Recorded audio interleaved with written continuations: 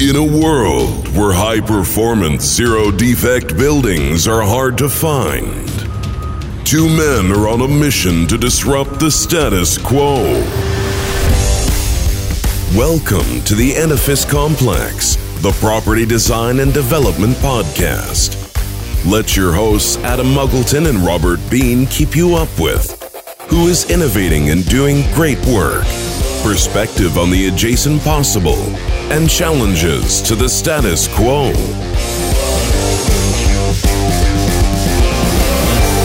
Welcome to the Edifice Complex. I am Robert Bean, your co-host and unofficial mediator, here with my colleague, official agitator, friend, and Yoda of most everything to do with buildings, Mr. Adam Muggleton. Say hello, Yoda. Hello, Yoda.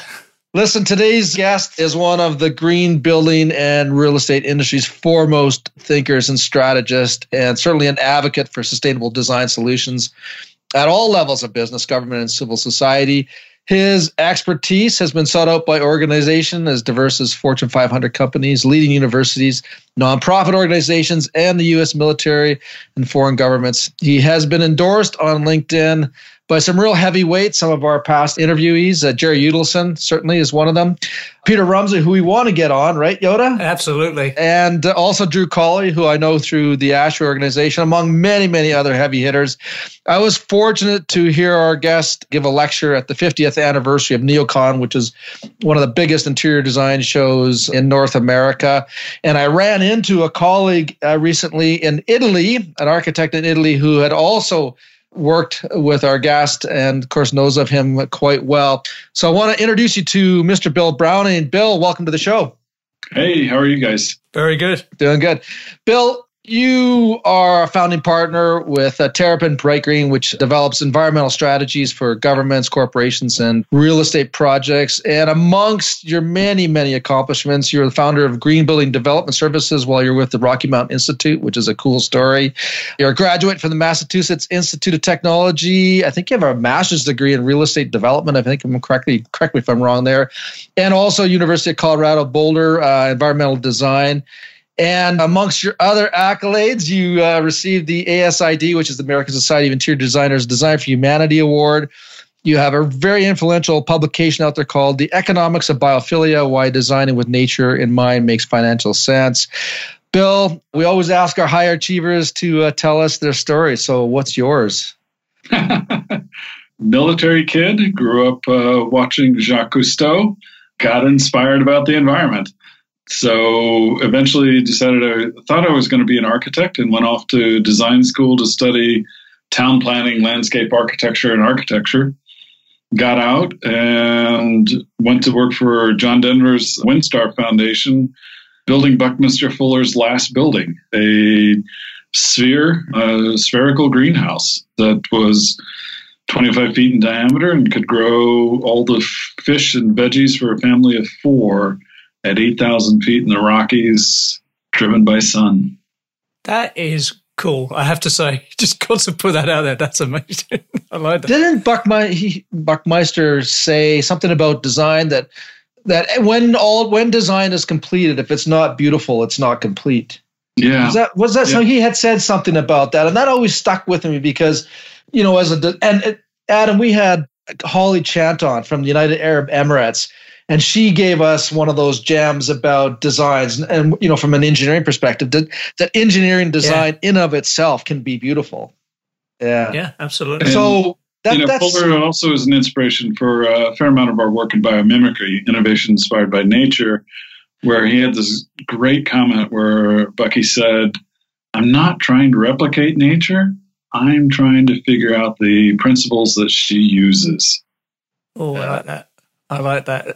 Almost, you could see some Steve Jobs inspiration in that, right? About the respect and the absolute devotion to design outcome. Yeah, absolutely. Right? There's a bit of that in him there. Did you actually meet the guy? Mm-hmm. Yeah, I met him several times. I was supposed to spend a summer working with him in 1983, and about a week and a half before he was coming out to be on site with us, he died. But we went ahead and finished the project and got it built. And the last few years, I've been on the board of the Buckminster Fuller Institute. Wow, that's really impressive. That's sort of like so degrees of separation, right? I now have 1 degree of separation between me and Mr. Fuller. That's a crazy. That's amazing. Yeah. I don't think people understand how influential he was as a design figure, right? And as someone who was trying to push technology as a solution to mankind's growth. Can you speak a little bit about him? He basically said we need to come up with solutions that work for everybody in all time. Yeah. And that we won't succeed unless we focus on doing the right thing for everybody, not just people, everybody. And so everyone thinks of him as a technologist, but in many ways I would put him in a different category of humanist and really thinking about what's best for the long term of humanity and the rest of the planet. Yeah, well said. Well said. So really a leading voice in the whole concept of sustainability. Like if you think about the philosophy of sustainability, doing the right thing for everybody is a nice marriage with that philosophy. Yeah, definitely. And so the connection there was with John Denver, the musician, working for his foundation. And John was an architecture student who dropped out of school to be a full-time musician. But he always kept a passion for design, and he was one of the patrons. He's one of the folks who financially kept Bucky afloat for the last years of Bucky's life.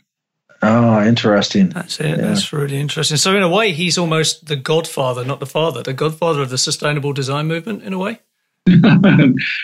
Fuller, he would be one of the major influences, and you'll see that a number of the early pioneers like Bob Berkebile and others who started the AIA Committee on the Environment had worked with Bucky and were heavily influenced by Bucky's thinking and work as well.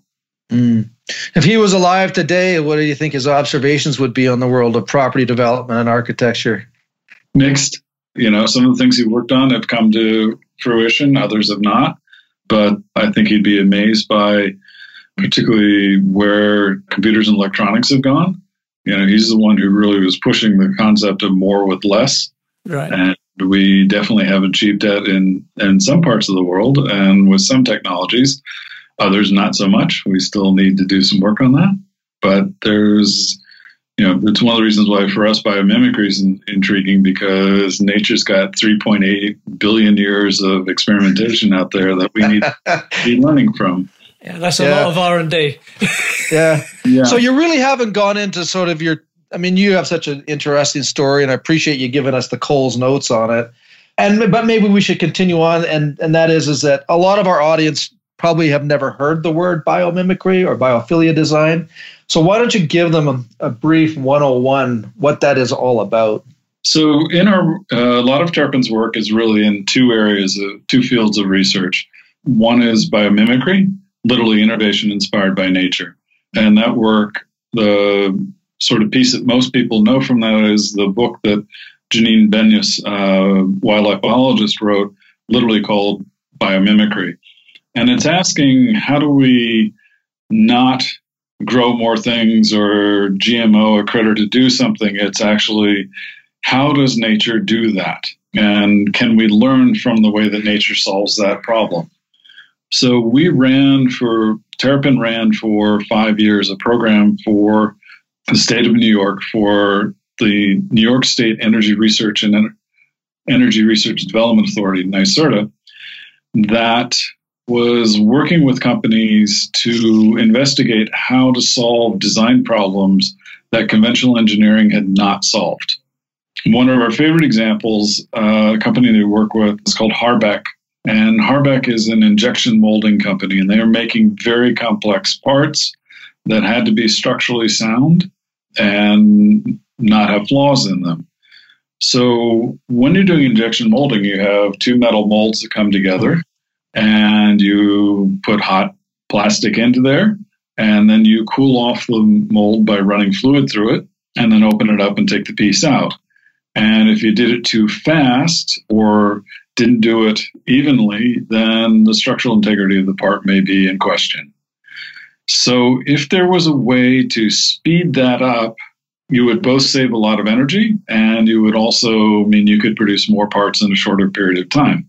And so what we looked at with them was the way that you run the fluid through the mold is largely almost guesswork in some cases. And frequently you just have 2 holes drilled through the mold and you run the fluid through there. So instead, we got into a new field of science started by a mechanical engineer at Georgia Tech, a guy named Adrian Vijan. It's called constructal theory. And it comes from the observation that if you look at the capillaries and veins in your hand, or the pattern of veins in a maple leaf, or the channels of water in a river delta, and you look at those pictures, ever notice they look like the same thing? Yeah. Right? Yeah. So what that is telling you is the optimal flow pattern for that 3-dimensional space shape.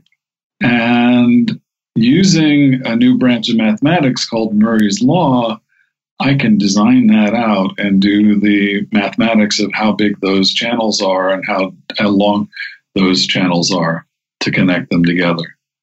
And so a simplified version of that you see frequently in plant leaves is you'll have 2 channels and then interlacing channels with those. It's called a dicot pattern.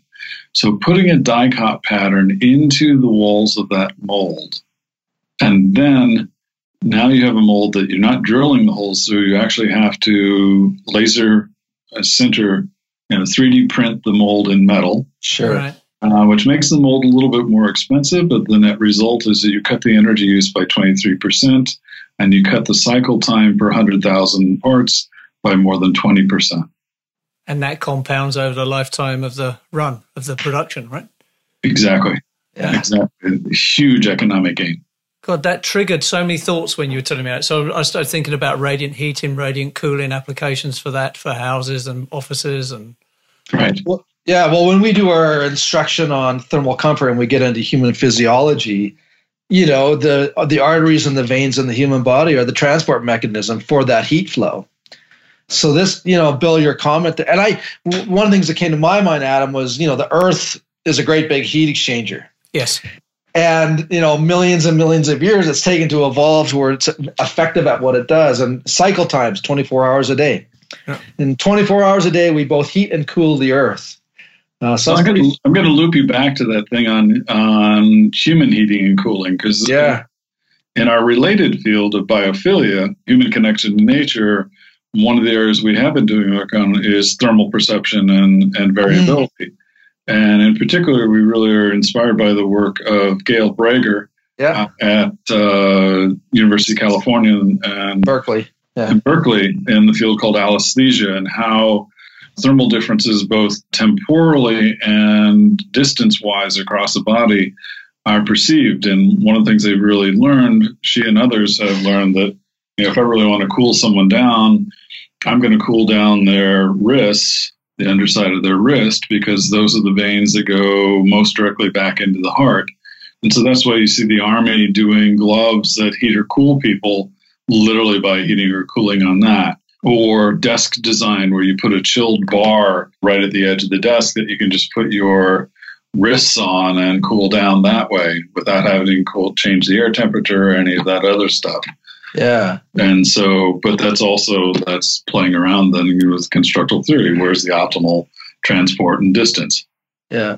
That whole concept of alesthesia, but the flip side of that is homeostasis. And so if you think about I don't know if you guys remember Weebles Wobble, but they don't fall down. Oh, yes, I'm of that age group. Yeah. Right. So if you can picture one of the Weebles and it's in a stable form, that's the body's homeostatic state. Alesthesia is like pushing the Weeble over to exercise its balance mechanisms.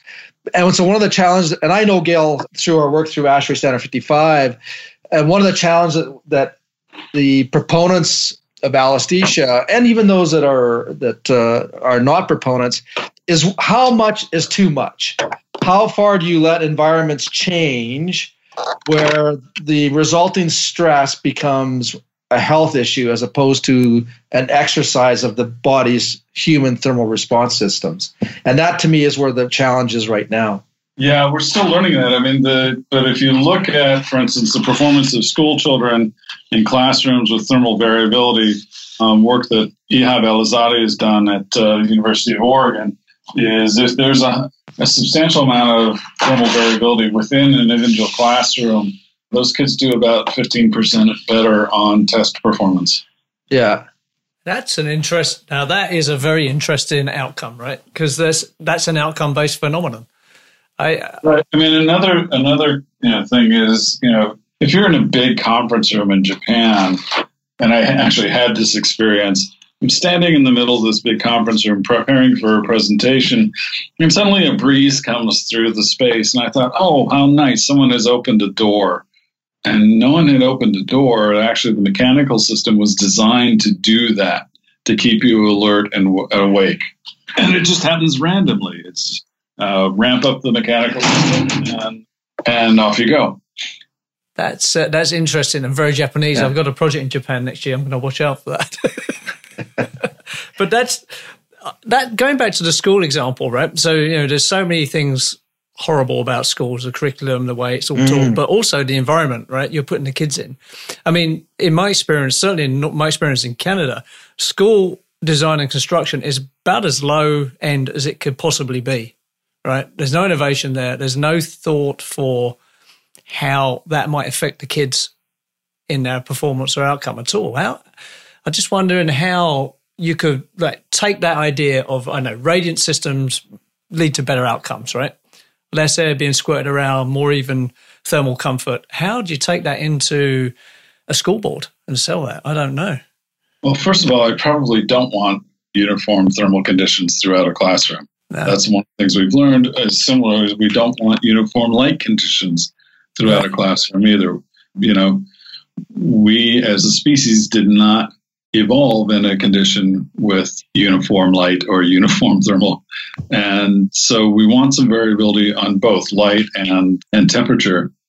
The work that we're seeing around biophilia, human connection to nature, is one of the places where we can really look at performance in classrooms. And that comes through in a variety of different ways of connecting people with nature. Thermal and light are two of them. Obviously, a view to nature is incredibly beneficial.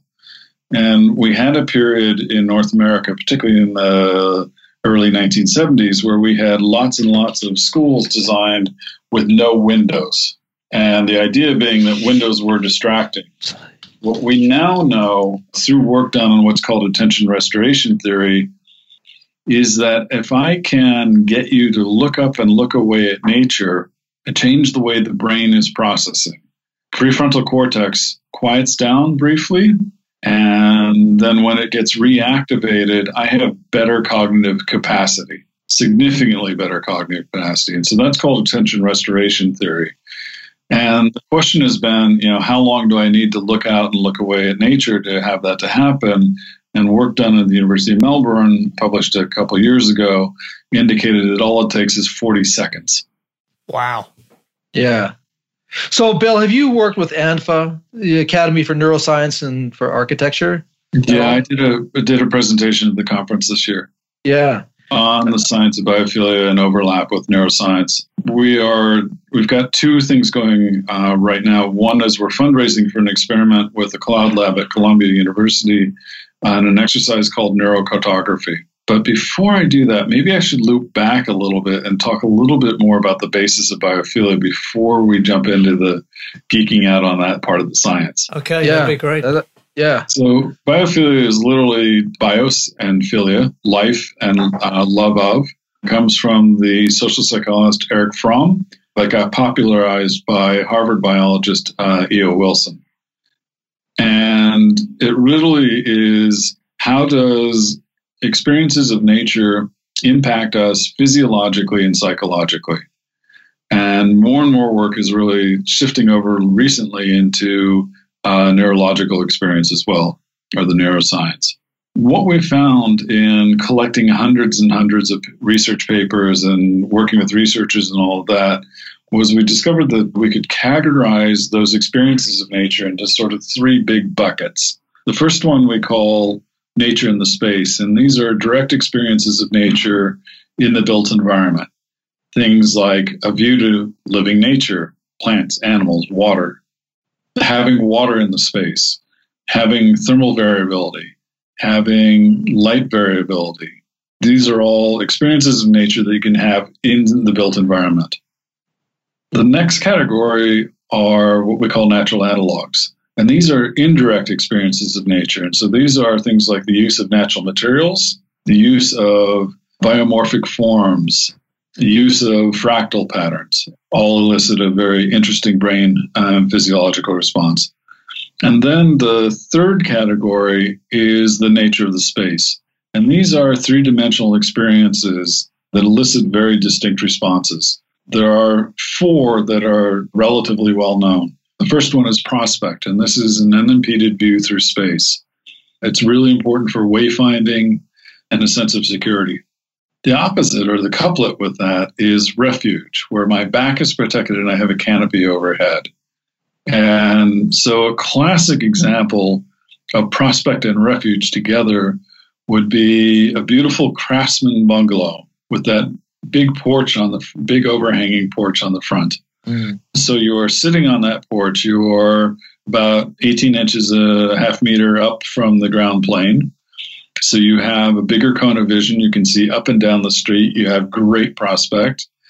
Your back is protected by the wall, and you've got the overhang over the top of you. And so you've got a great refuge space. So there you have prospect and refuge together. The second condition is mystery, where there's partially revealed information and you feel compelled to go explore. So if you've ever taken kids or a dog for a walk out in a park and there's a curving path, they bolt and go running around to see what's around that corner, and you got to go chasing after them. Neuroscientists say with a strong mystery condition, you feel compelled to go experience that. Now, bakeries are really good doing that with scent. Walking down the street, you smell those cookies and you just gotta go see what's there. Right? Risk peril. This is a pattern you probably don't want to use too much of. It elicits a strong dopamine or pleasure response in the brain. And it's where there is possible danger, but a safety factor. And so a classic example was, if anyone's ever been to Frank Lloyd Wright's Guggenheim Museum and that amazing ramp that leads up through the center of the building, you get to the top and the rail there is just a bit low. Not enough that you're going to fall over it, but enough that when you look over it, you get this exhilarating sense. And it's very funny to see people standing with their hands on the rail and their feet well back from the edge, looking over the edge, right? So is that a deliberate design choice then? Is that what you're saying? Absolutely. Absolutely. Wright was very good at using risk peril, and he did it frequently. It'd be like glass floors and high-rise towers, right? Yeah, exactly. Yeah. No, so risk peril. So we've developed a pattern language, about 14 different experiences that you can then use in the built environment. And what we've learned about them is that different ones elicit different responses. Some of them help with stress reduction. Others of them help with improved cognitive function. And then others help with mood or preference in the space. So let's go back to that cognitive function in classroom, right? So if I've got attention restoration, that means that I've got a capability of improving the cognitive function of folks in an office building or in a classroom. So I'll give you an example of that in an office setting where we actually have direct numbers for productivity, which are hard to come with in office settings. A call center for a utility company. Now, think about it. In a call center in a utility company, people who are calling you probably aren't entirely happy, right? There's a problem with their bill, their power is off, right? Yeah. But it's one of the few office tasks where you can actually have numbers of number of calls handled per hour. And so in this call center, which was a LEED gold building with great daylighting, good indoor air quality, raised floor, displacement ventilation, each workstation had its own vent that people could adjust. So good thermal performance, and all these desks lined up perpendicularly to the window. It was on the second floor. There were trees and a field outside, but because you're sitting perpendicular to the window, the you're staring at your computer screen answering the calls, you're not seeing the view out the window, not even in your peripheral vision. So spend about $1,000 and move all of those workstations, $1,000 per workstation, 11 degrees off a perpendicular. Just 11 degrees? That's it. And what happens is now the view out the window is, the edge of it is in your peripheral vision. And we are hardwired to respond to movement in our peripheral vision. Right? Yeah. I mean, which lion eats you? The one sitting directly in front of you, the one jumping out of the grass from your side. Yeah. Right? So, of course, we are hardwired to respond to that much quicker. So if the leaves outside the window start to move, or a bird flies past, or a butterfly, that's going to get your attention and get you to look up and look away. And if I can get you to look up and look away for 40 seconds, now I reset your brain, quiet down the prefrontal cortex, give you that pause, give you that break, give you that reset. And then when you look up and are focused again, you have much better cognitive capacity. Hey, Bill, does that apply to lawyers, politicians, and tax folks? I'd say they were all raised in 1970s school buildings. If you want to see them coming, just turn your desk 11 degrees. But the result for that call center was a 6% increase in call handling capacity. That was a return of about $3,000 per desk. Bloody hell. I mean, 11 degrees is not a lot when you think about it. That is not a lot. That is insane. So, all right. I guess there is take the example you just gave of the call center, right? So there's a successful project there by any measure, right? Why is that not scaled up, or how is that kept a secret to some degree, right? Because, you'd think if a call center had that level of productivity increase and ROI, you would think that would go viral at some point, a solution like that. Well, it's one of the reasons why you see so many of the big corporations, particularly the tech companies, really, really doing a lot of work around biophilia in their spaces. Yeah. And for them, some of it is just employee attraction and retention, but it's also looking at stress reduction and cognitive function among their employees. And so this is why Google and Facebook and Genentech and others have done buildings with really strong biophilic design measures. Yeah, no, you're right. I mean, some of these guys. Sorry, Rob. Just one thing. So, taking the Apple campus as an example of someone with a bottomless pit of money, and probably any design professional in the world would work for them. Would you say the new campus, the circular campus, is a good example of biophilia? I haven't experienced the building itself, but the really extensive landscaping and the landscaping they created inside the donut and outside the donut, and the attempt to have direct views in and out, I think is probably a pretty strong component of that. If you look at the major Facebook building, there's a several-acre garden with walking paths and all that on the roof of that building. So, and Google has a whole set of biophilic design standards that we were part of the team to create for them. And so, we're seeing it there. We see it in other fields as well. We did research on, does the presence of biophilic design change the guest experience in hotels and the economic performance of hotels? And the answer is yes and yes. I mean, one of the things we did was an observational study of 6 hotels in Midtown Manhattan, 3 that were just plain standard vanilla lobbies, and 3 of which had strong biophilic design features. So use of natural materials, use of fractals, use of plants, prospect and refuge spaces created within them. And what we discovered was the ratio between people who were just transitory and people who actually were spending time in the lobby. There was a 36% increase in the people who were actually spending time in the lobby that had biophilic design features. Now, that means that's a 30% chance that they're going to buy a drink. Yes. They're going to have some coffee. They're going to have a snack. They're going to increase your revenue, your TRevPAR, total room revenue per room, without selling another bed. Oh, nice. Something that makes hoteliers very happy. Yeah. Yeah. Well, Adam and I, and Bill, I'm sure yourself, we spend a lot of time in airports and hotels and whatnot. And where I'm going with this is that I don't sleep. If I get 4 hours a night sleep, I'm lucky. And when I'm in a hotel room, I get even less.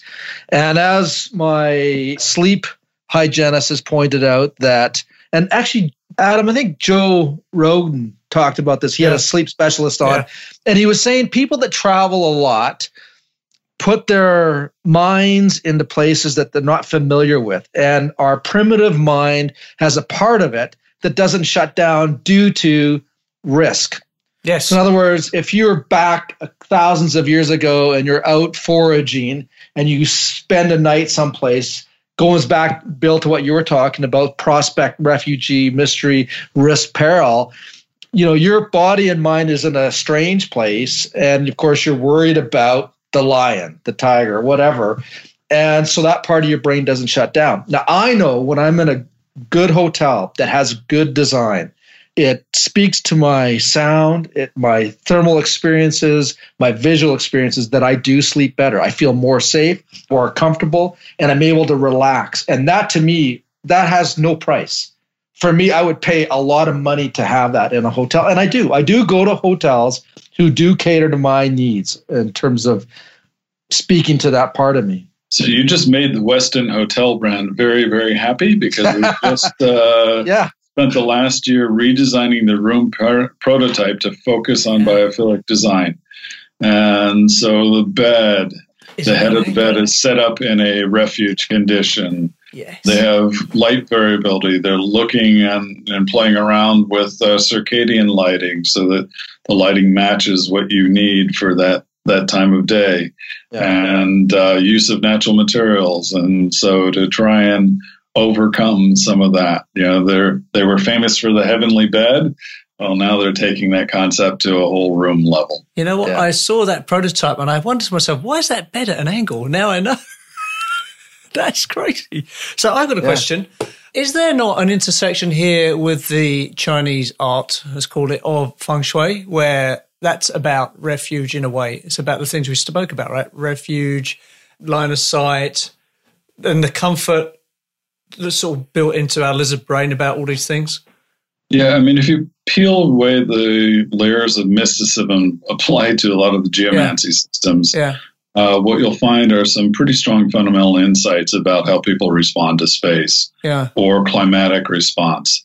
You have to be careful about, particularly the climatic responses, of translating those to other parts of the world that have different climates. But some of the spatial concepts about how people respond to space are in many cases, fundamentally sound. But you have to kind of cut through layers of mysticism to get to that. But you'll find at the base of those some pretty good insights about how people respond to space. So this draws me to the word, and I might get this wrong, but salugenesis, where environments are healing. And I think that was a term coined by Aaron Anatoski, I think it was the guy that came up with that. But the whole premise is that rather than the medical industry responding to people who are sick, that's prevent them from getting sick through environmental design processes, which is sort of falls in line with the Academy for Neuroscience for Architecture. And Bill, what you're doing with biophilia and biomimicry. Adam, you asked the question, and that is that why is this whole philosophy and principle not mainstream? Like, are they teaching this in architectural programs and engineering programs too? Because the principles apply to both in engineering and interior design and in architecture. Why don't we not see this more? So we are starting to see in some interior design and architectural programs some level of biophilia being taught here and there. The American Society of Interior Designers' new headquarters is a really strong exercise in biophilic design, an explicit exercise in biophilic design in which they did really in-depth studies of how their staff responded to that space after they moved in and over the year plus that they've been in that space. So we're seeing some shifts here and there. And I think as we see more and more of the neuroscience evidence and understanding some of the mechanisms, I think it'll get stronger as well. So, one of the things we've been fundraising for is an experiment with the Cloud Lab at Columbia University, an exercise called neural cartography. And this is going back to our hotel lobby study where we wire people up with mobile EEG units that are geotracked. And so as you move through space and your brain state changes, the pixels on the map underneath you change colors.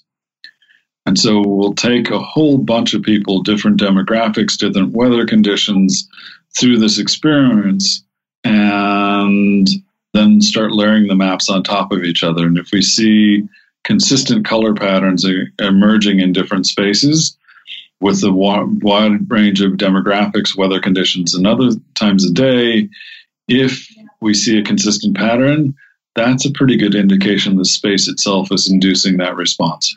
So this is interesting because I have a little bit of knowledge about QEEGs, which brain mapping is one way you look at that.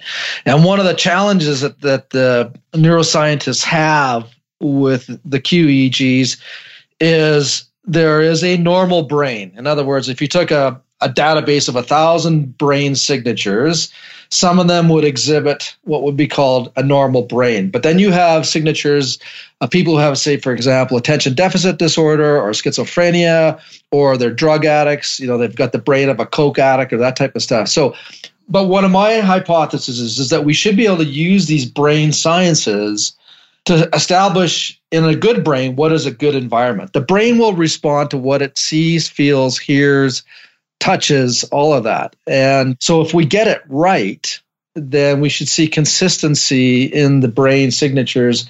And at that point, we should be able to define what is a stressful environment and what is not a stressful environment. So let's take your brain, Bill. Let's say you have a normal brain. I'd say it was quite big, actually.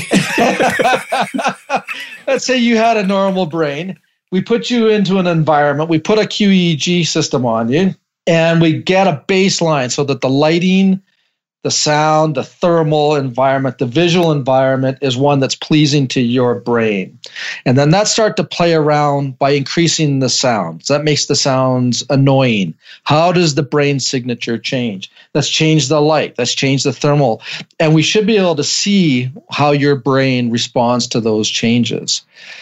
I think that would be nice that the equipment's not quite ready for all of that yet, but we are moving in that direction pretty quickly. Yeah. One of the things that we are seeing, a lot of the experiments are using fMRI, functional MRIs. And so seeing the changes in blood flow indicate which portions of the brain are being stimulated. And so a fair amount of the visual processing work and some of the other, like the attention restoration 40-second study, was done using fMRI. There's some new work coming out of, that'll hopefully be published in the next month or so, out of Aalborg in Denmark, where they were looking at a branch of science, understanding how people respond to space, called affordance theory. And that's a non-conscious response to objects and knowing what you can do with them or what behavior happens in that space. So if I show you a picture of a chair that you've never seen before, you don't have to think that I can sit in that. You already know it, right? Brain tells you, through, and you can mimic the action of sitting in that chair through the mirroring neurons in the brain. And so an experiment that was run at Aalborg that hopefully we'll see published very soon looked at options of whether you could or could not go through a door. And what they discovered was that the decision to go through the door or not go through the door, whether or not if the door was red, it wouldn't open. If it was green, it would open. That happened in that mirroring neuron process in the brain so fast that it was clearly a non-conscious decision. And so that's using a very advanced form of EEG that takes out the theta signals from moving your head, the muscular and things like that. Right. So we're starting to see some of that emerge and an understanding of how we get to responses in space.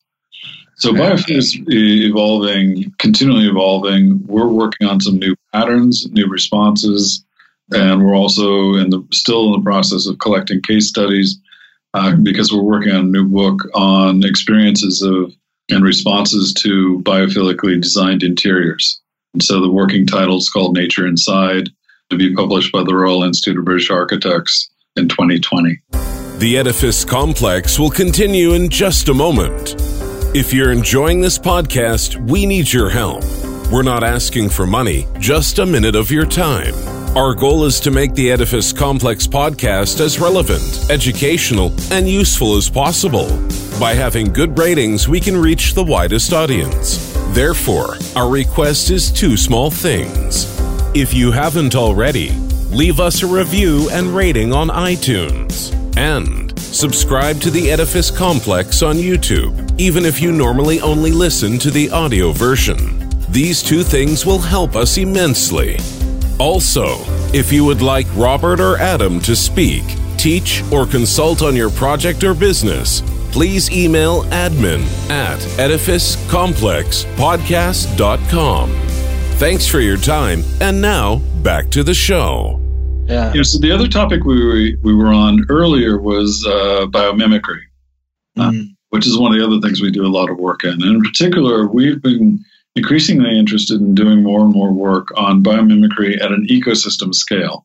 And so, not just looking at an individual critter, an individual thing, but asking, what is this place doing? And that came out of a couple experiences. One was a client of ours had a building in the lower portion of the Chelsea neighborhood in Manhattan, a massive building. It was essentially the size of the Empire State Building if it was laying on its side. So it literally covers a Manhattan city block, sidewalk to sidewalk, same volume as the Empire State Building, but only 16 stories high. It was built as a warehouse building by the New York, New Jersey Port Authority. Trucks came into the building and were put on elevators and taken up and down through the building, and then drove around inside the building to make deliveries. And there were 4 of these elevators. 2 of them are still operational.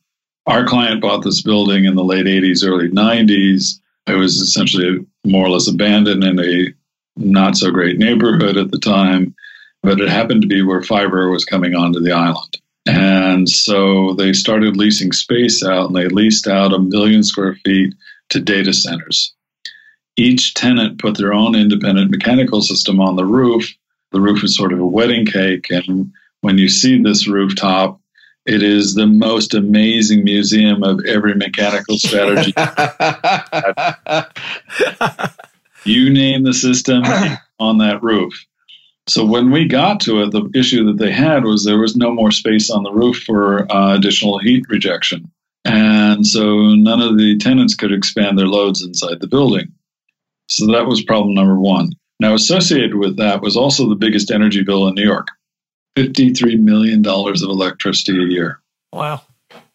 If that wasn't weird enough, they said, oh, and by the way, we've got this other odd thing going on in the building. We purchase 51 million gallons of water a year, and we put 90 million gallons into the sewer. For a data center. Data centers and some offices, but yeah. That doesn't add up.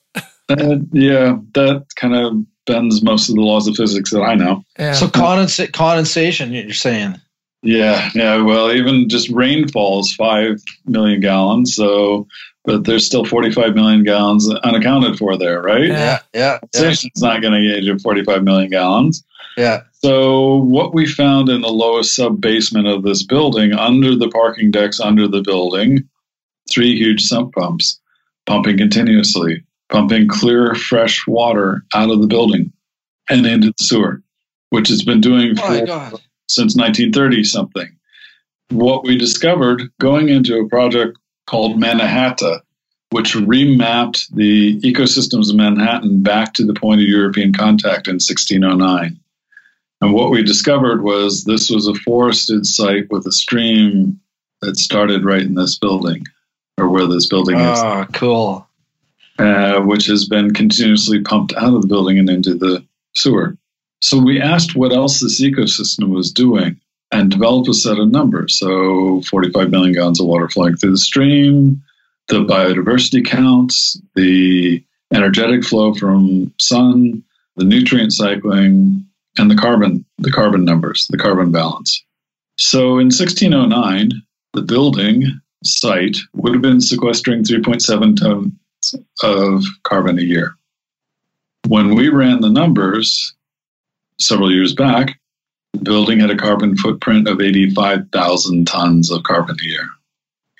Now, while we were in the process of doing that research, one of the tenants in the building handed the owners a check for $1.8 billion and bought the building and said to us, "We know you're doing this work. You've been doing other work for us as well. We'd like to really explore this. We love aspirational standards. Saving 30% of the energy is not googly. Our long-term goal should be go from 85,000 tons of carbon a year to minus 3.7. That's pretty. So opens up a conversation. It also opens up a conversation about what do we do with that water. Yeah. And so moving towards using that water, using rainwater, only using city water for drinking and cooking a long term, and putting cisterns in to capture that water and the rainwater and other water will actually eventually return the building to a water balance very similar to what it would have had when it was at stream in that forest. So moving that concept forward to Interface, the carpet company based in Georgia, with B3.8, the biomimicry folks, and Interface, we've been working on a project called Factory as a Forest. And it comes from the conversation that Ray Anderson, the engineer who started Interface, had with Janine Benyus from Biomimicry, asking a question of, could my factory perform as well as a forest here does? And so in that project with B3.8 and the biology team, looking at an intact example of that local forest system and deriving performance numbers from it. 15 metrics on carbon and nutrient cycling and water balance and biodiversity and atmosphere, putting all those together and having 15 target numbers that then got translated from the ecosystem to a building equivalent. And then you multiply it out, whatever the acreage of the site is or the square footage of your building. So now you have 15 performance numbers to say, can I conceive of a way that my building replicates or restores the ecosystem services that the ecology of this place used to do? So this is taking this idea of regenerative design and moving it beyond just, let's have a conversation about process, and move it into, now I actually have numbers to tell me whether or not I'm getting where I should be going. Yeah, and you're talking about getting back into balance, right? There's a balance. I love that. To be achieved. Ultimately. It's more than just balance, right? You know, we're not talking net zero energy because nature doesn't do zero. No. Right? I like that. That's the buzzword. Cleans up water. Nature doesn't do zero. I love that. Is way more interesting than that. So, yeah, do I need to do net zero energy? Yeah, and then I need to go beyond that because nature doesn't do zero. I love that. That's cool. I want to take you back for a second to fractals. So they fascinate me, and I have this personal love for symmetry. I think it's to do with my OCD and general craziness. But how do you were speaking about fractals in the hotel lobby design. How are you introducing fractals into hotel lobbies? Is it through the wallpaper design? Or you can do it through perforated metal screens. You can do it in fabrics. You can do it in wallpaper. Natural material, particularly wood grain, is layered fractals, and it's never the same. Now, you have to be careful with fractals, particularly if you get into doing like fractal iterations, right? So if I take a square and I rotate it away and I create a checkerboard and I've got now 6 squares colored in dark, that's the first iteration. Then I do it again and I do it again. I do it a third time. Now I've got a Coptic cross, right? Right, yeah. Or the world's most common cross-stitch pattern. If I do it to a 4th iteration or a 5th iteration, now I create something really spiky and scary. So fractal iterations are a bit of the Goldilocks issue, right?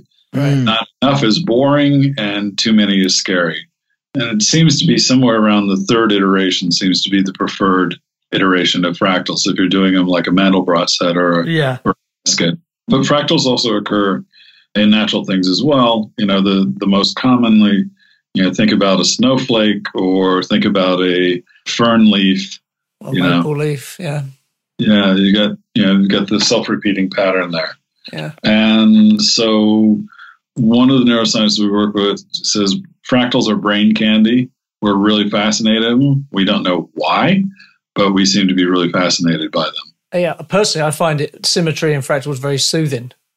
Well, one of the theories is that when we see fractals, or when we see things that conform with like the golden mean and the Fibonacci series in the built environment, because those occur so much in nature, one of the theories is that our brain is already attuned to them. So when we see them in the built environment, it takes less energy for the brain to process that, and therefore it's a pleasurable or no stress response. Yeah, that makes sense, actually. I get that. All right. So I just want to be on the record saying I'm all in on fractals. So. It's interesting because it seems a lot of these principles are going to be in conflict with some Starkitects that Adam loves to talk about. I don't want to name names because ultimately they might be both of your clients at one time, but one of them, their last name rhymes with scary. And those buildings are so distorted and so out of nature that when you look at them, they're actually hard to look at. But isn't that the point? To make you notice them, I guess? Is that one of the architectural tricks that's being pulled off there? Yeah, well, we have done work with them, and they are, unlike some of the other deconstructivists, very honest that they're sculpting space. Right. And sometimes they're successful and sometimes not so much. I think they're more successful when they're fully sculpting the space as opposed to putting a crumpled aluminum wrapper around a shoebox. When they actually generate buildings that go to form. Zaha Hadid's. Oh, she's my favorite. Were, a lot of them were I really disliked, but one of their very last buildings was actually one where the forms were actually derived by shadow patterns and by computational fluid dynamics and air movement and all of that. And that was the energy center in Riyadh. And it's like, why did it take you so long to finally get to that? And why didn't you stick around to do a few more like that? And actually, if you are deriving forms, I mean, if you want to see someone who does phenomenally complex forms that are as complex or more complex than Geary's or Hadid's, look at the work of Alan Short. And he's an architect in the UK. And he does buildings that are entirely passively ventilated, and breweries and engineering schools, De Montfort University in Leicester, and performing arts center with multiple theaters and performance spaces next to it, active train line that is just in Manchester. His work produces unbelievably complex forms, but really amazing buildings that are naturally ventilated. Wow, I'll have to check that out. I mean, the whole concept of, and I don't remember who said this, about the shape always existed. You just had to remove that which didn't belong. And if you think about a totem pole, West Coast totem pole, the tree already had the shape there, but the artist took out that which didn't belong, and what was left behind was the shape. And I think that whole philosophy has obviously some applications in architecture, but I think some architects have removed stuff out of shapes that become offensive to the eye. And certainly in the process of developing that shape, they forgot about the people inside. And so what was important was, of course, more to deal with their egos. Look at the building I created, and never mind about the people inside or the people that look at it from the outside. There have been some buildings, and I won't name names, but I know an art museum in the West that people get nauseous in because of the angles in there. There were other folks, or a couple of deconstructivists who actually wanted to make people agitated in their spaces. And if you're doing a fun house, great. If you're trying to do a building that people are living in or working in, that's not responsible architecture. So I just want to quickly talk about... I like that term, responsible architecture. Well, yeah, but that's open to interpretation, right? Just a tad. Just want to talk about New York City quickly. I lived there for a year. My two children live there. It's a place close to my heart. But, practicing your particular form of art, engineering, architecture. I think it's a combination of all them things, actually. In a city like New York, which has got an established grid, it's a concrete jungle by many measures, right? How do you apply that in a city like that? Now, it's interesting here you talk about the Chelsea warehouse, but that sounded like a pretty unique situation. What about generally the built environment, for offices and all the other hotels and all the other things that are going on in New York? Yeah, so some of that comes down to how you are creating the form of the spaces inside, your choices of materials, how you're bringing light and air through the building. Are you bringing life into the building if possible? We, with our sister firm, Cook Fox Architects, put in one of the first green roofs in Manhattan in our old office that we used to share together. Right. And that was, pretty extraordinary. Now you're seeing green roofs all over Manhattan. Yeah. And this whole movement to occupy roof space, rather than giving it over all to mechanical systems, let's really look at how we put both up there, people, and create some habitat there. The entire rooftop commercial agriculture. There are companies like Brooklyn Grange that actually farm rooftops in New York City. The success of the High Line is extraordinary. Right? I love the High Line. That is brilliant. So for people who don't know, that's an old train line that's above ground, elevated, and it's open to the air, and it's been repurposed into a walkway, a public walkway with lots of wildlife, lots of artifacts, lots of everything. It's just a brilliantly well executed and delivered concept, in my opinion. It gets 3.8 million visitors a year. And for free, right? Last time I walked it, there was no charge. Yeah. And so it's the second, it and the Empire State Building are the two most visited tourist destinations in Manhattan. And it's a pretty extraordinary experience. And we're seeing sort of versions of the High Line crop up all over the place. And there's a group that was founded by the University of Virginia School of Architecture, professor there, Tim Beatley, called the Biophilic Cities Network. And it's now more than 20 cities around the world that are part of this network. And each one is exploring different mechanisms for how do we connect our citizens with nature and experiences of nature in the fabric of the city. And each of those cities then brings what they're doing and shares them with the other cities through the network. And so, Singapore has their own system for recording and measuring biodiversity and the fabric of the city that they've shared with others. Singapore also has the green area ratio mechanism, which is if I'm building a new building in Singapore, I have to, in horizontal surface area on that building, plant more square footage than the footprint of the building. That is quite a nice metric. I like the simplicity of that requirement. And so we're seeing buildings that have green area ratios of 3, 4, 5, and more, right? Think about that. Yeah, that is... Park that's more than the footprint of the building. We see, like Wellington, New Zealand, has cleaned up the water in the Inner Harbor so much that they actually have a snorkeling scuba diving trail in the center of the city, and you literally walk down steps in downtown Wellington and get into the water and go see really incredible things living right there in the Inner Harbor. Victoria Gasteiz in the Basque Country has done these amazing projects of creating a series of concentric rings of parks and greenways, and then also then interconnecting through them, bringing buried streams back up to the surface to create linear greenways that way, and also convey more stormwater than a buried culvert will ever carry. So we're seeing really incredible stuff going on in cities all over the world. It's utopia. I love that. I mean, the Wellington example, it begs the question, right? Why can't other cities be like Wellington, where you can live there, work there, and experience nature, and it's not polluted, right? Because there's a lack of pollution in the Wellington Harbour, right? To the point where you can go down there and go goggling or scuba diving, right? That's freaking insane. Most cities are so far from that, you can't even see the light from that, right? It's that far away. But that has to be an aspiration, right? If you're a city planner, that's super aspirational. And the question is, why not? So there were I don't know if you guys know Kenneth Boulding. He was an amazing economist. He was one of the folks who put forward steady state theory for sustainable economies. He worked on the Manhattan Project. Kenneth had this amazing comment. He says, "What exists is possible."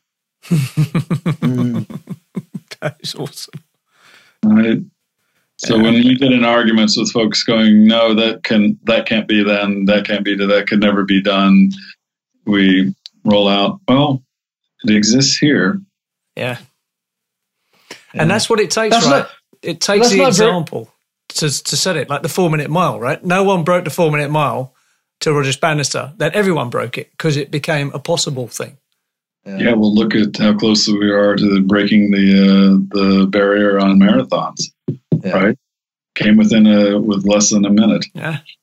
But that's not very American, that whole philosophy, right? Because my experience with America, and I have lots, I love the U.S. and I have lots of friends in the U.S., but my experience with the culture is that if it wasn't invented in the U.S., it doesn't exist.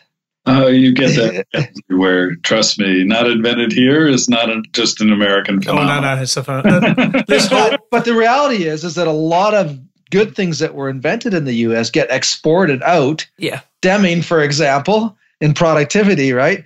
And then it's ignored for however many decades or centuries. And then someone says, "Hey, there's a great idea. Why don't we have it here in the U.S.?" Well, it actually started there. That's a circular motion. This podcast is like a bar joke, right? A Brit, a Canadian, and an American walk into a bar. Remember Churchill's comment about you can always count on the Americans to do the right thing after they exhausted all other possibilities.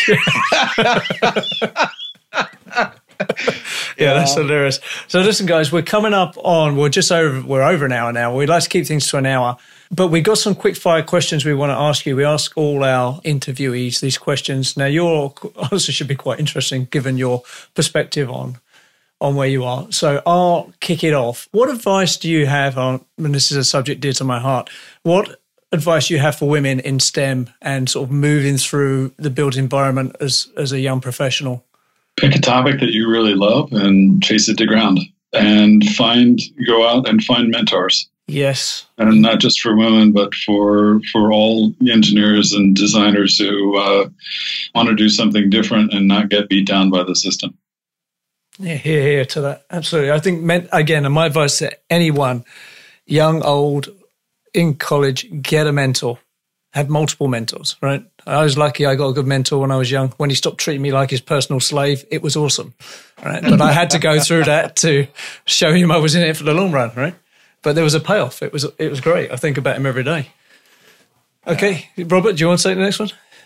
Yeah, so we always like to hear words of advice for those graduating out of the architectural community. So if you had a few words for the architectural students, what would they be? Take the time while you're in school to play around with biomimicry and biophilia and look at these new topics and don't be afraid to ask why. 3 whys, right? Why? Kids always go, why this, why that? Down the third one, you really get down to the answer. Yeah. Don't be afraid to ask why. Yeah, excellent advice. So one other thing, how do you feel about I hate this term, but it's an important term, the integrated design process. So, the horizontal structure, everyone around the table, the developer, the constructor, all the engineers, the architects, the specialists, the biophiliacs. What's your experience been on that? I've done probably about 70 lead projects overall, and I've only seen the integrated design process done twice properly. And it was painful in that it forced a lot of work in the design that needed to be there, but it made for a better construction outcome in my experience. Have you experienced anything like that? So we started running design charrettes on that topic in the early 90s. Right. And ran one of the first big environmental design charrettes done. It was for a project called the Greening the White House, and it was a 120-person charrette over the course of 3 days, 13 working teams. And led to documents that sort of mapped out strategies for that, but actually led to a lot of other projects subsequently to that. And so if they're planned well and you've got the right players at the table and the right rules for engagement, you can get really, really quite extraordinary response. That must have been quite a high-pressure EMC task for whoever was leading Nature Raid. Yeah, we had a whole team of facilitators. Right. It took 6 months just to put together the list of participants. I'll bet. No politics in that, of course. Of course. None whatsoever. I have one question for you, Bill. Adam and I have talked about this with other guests on the show, and that is the terminology that we use and how it gets destroyed and watered down, and it ultimately loses its ethos.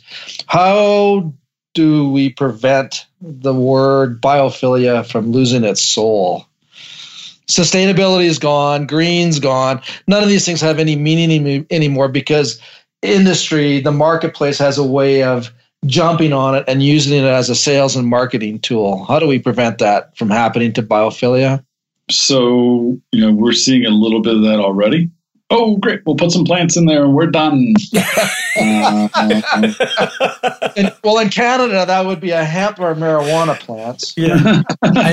And you're welcome, America. It happened here first. Why don't we have a toke on that?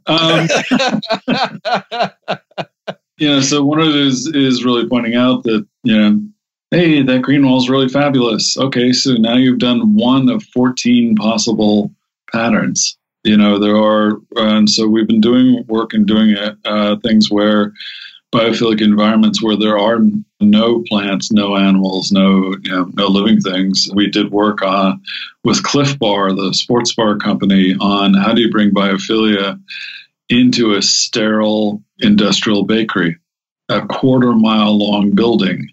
How do you do that? Sterile. How do you do that? So we know that if you see a picture of nature, it will lower blood pressure and heart rate. So it lowers your stress level. If I look at that picture of nature for more than 40 seconds, I can change brain pattern as well. Right. Now, it's not as effective as seeing real nature, which will lower blood pressure and heart rate more, but we know that it has an impact. So Cliff Bar gets this amazing social media feed every day of, hi, I'm out on my kayak in the San Juan Islands with a Cliff Bar. Yeah. I'm out in the desert with my Cliff Bar. That's cool. That is cool. I am in the Canadian Rockies with my Cliff Bar. And so when you've got these massive white sterile walls that you can't put artwork on, or you can't even use natural materials, but you can put a projector in that space and project a photograph onto that huge metal wall. And then I can change that picture every day. That is, that's, see, again, surprisingly simple, but goddamn effective, right? Well, it's interesting you bring that up, Bill, because I was down at NeoCon where I saw you do your lecture, and I sat in on a well course, the Delos folks, and we were talking about stairwells and how do you change the stairwell from being a sterilized space. And on our team, we had teamwork in that course. One of the solutions that our team came up was dynamic imagery in the stairwell. Change the picture in the stairwell. And what it did is, and the whole idea was, how do we get people to use stairs more than the elevators? And it was, well, we need to create a space that people would be drawn to, that they'd want to actually use the stairs. And part of that was changing the visual stimulation in the staircases. Or turn off the elevators. I suppose that would be another solution. That's the Game of Thrones approach. Yeah, there we go. But the answer to the question is 15 requirements, and that one of the ways to prevent it from losing its soul is to hold people accountable to these 15 metrics. Is that what you're saying? Yeah. So record what you've done, and increasingly we're doing more and more post-occupancy work of measuring and seeing how people are actually responding. That's the high value, because as that body of knowledge builds, right, you can get some more concrete conclusions. You can point to it to clients. That's really where the value of that research lies, I think. Yeah. It doesn't prevent people from using the term or diluting the term. And I guess ultimately, we talked about I think it was actually with John Williams, the engineer from Mexico, who's doing the airport, and we're talking about you can be right and quiet and you won't get the attraction. Or the other way of saying that is that you can be loud and wrong and you will get the attention, right? Yeah, absolutely. So, people using the term incorrectly or not in its fullest meaning, if they're loud, they'll drive the meaning of that term. But even if I just do a little bit of it, I know I haven't created harm. I've created a beneficial thing. So yeah, are you getting the full effect? Nah, but am I getting an effect? Let's hope so. Yeah, it's a positive footprint in the world, right? And it's out there Very doing true. something. Yeah. I wonder how long before I get a business card that says biophilic commission engineer. Awesome. Maybe soon, Adam. Maybe soon. Okay, so I want to wrap up. Before we go, we normally put out episode notes and we let people know where they can see you and your work. Are you on Twitter? Where can people find you on social media and on the web? So we're on LinkedIn, and you can find us on Twitter, and you can find the Terrapin Bright Green website. Right. Where as we learn new things, we publish white papers and put them up on the website. And so sometimes in multiple languages. So Economics of Biophilia is in English and French, and the 14 Patterns of Biophilic Design is in English, French, Spanish, and Hebrew. Wow, got that covered. Okay, so we'll put all links up on the episode notes for people who want to follow up on that. So I got to say, this is one of my favorite podcast episodes for a couple of reasons. One, you mentioned Jacques Cousteau, so kudos for that. Off the bat. Yeah, right off the bat. And two, I feel I've just had, I feel I should get a CPD certificate for this. I've learned so much off this podcast. It's been ridiculous. So it's a very powerful, a field of study. And there's no doubt if we had this interview 50 years from now or 100 years from now, that I think all architecture at that time would have incorporated the principles.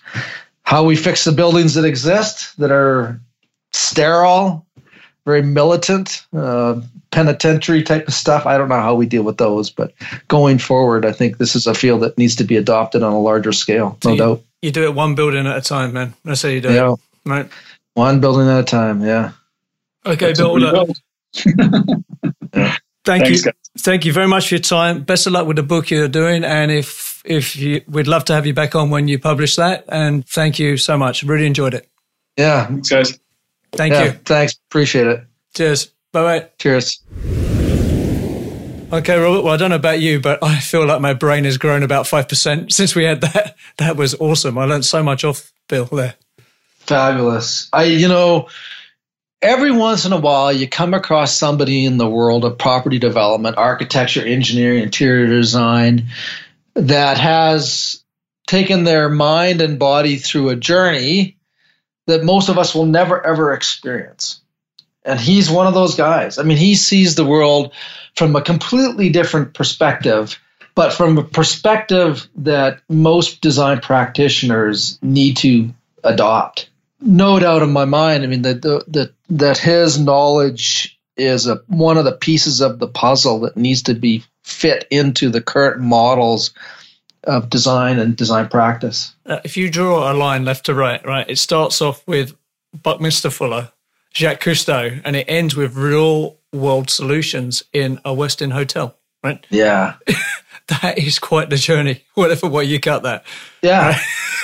Yeah, absolutely. And now you know why guys like Jerry Udelson and Drew Colley and Peter Rumsey and you look at the guys that he knows, why they have no hesitation in recommending a guy like him, because he does carry a really refreshing, enlightening view of architecture and the way we ought to design spaces. Yeah, what surprised me was how practical what he was doing is, because when I first saw the word biophilic, it's not a term I'm very familiar with. I've heard of it. I was familiar with biomimicry, but everyone I've experienced to date has been a bit woo-woo-wee-wee with it, right? I feel like when you talk about biomimicry, we're going to form a circle and sing Kumbaya. And it's not like that. He is really doing the practical application of it in real projects, and that is the difference, right? Yeah.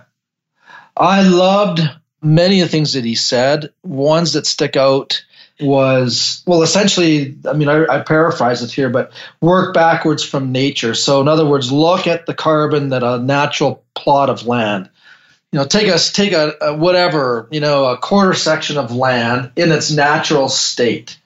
And what does it absorb for light? What is the carbon footprint? What is the water resource? How does that piece of land, that quarter section, fit into the land around it, from the sky to below it to the sides, the 6 sort of sides of that?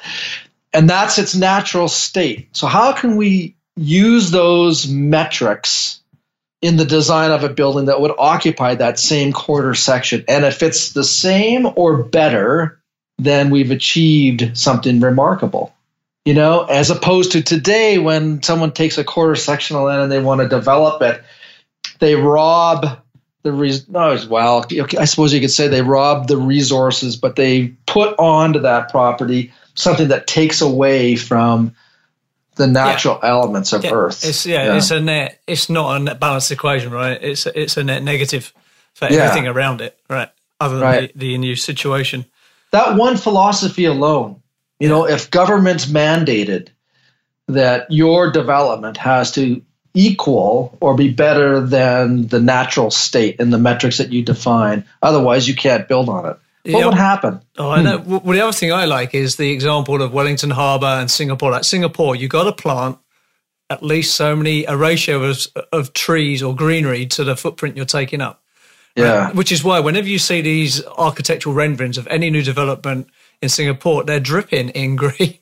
Right. And that's the reason, right? And you have these interstitial spaces between towers that are green spaces. Now you know why, right? So this is why urban planning actually matters. There's two types of urban planners in the world. There's those who all they do is the tax take calculation. The ones in Toronto mostly, right? Yeah. A condo's going out, okay, we push the parking underground. We get so much extra property tax. Awesome. You're good to go.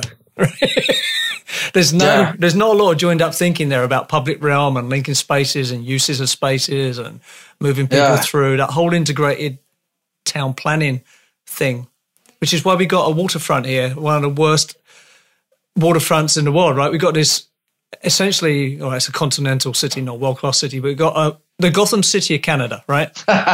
has an underdeveloped waterfront. That is insane from a property developer's point of view because the planning's not there, right? Yeah. The QEW cuts right through it, and it's just ridiculous. It's terrible. You've lost a huge opportunity. Yeah, and the value of that land is not realised, and then the tax isn't realised off it. And the development gains are not realised off it. There's a whole multitude of compounding things there. But I think he said something that I know you wanted to explore. I could see it in your eyes. And that was nature doesn't do zero. Oh, I love that. That might be the tagline for this episode, actually.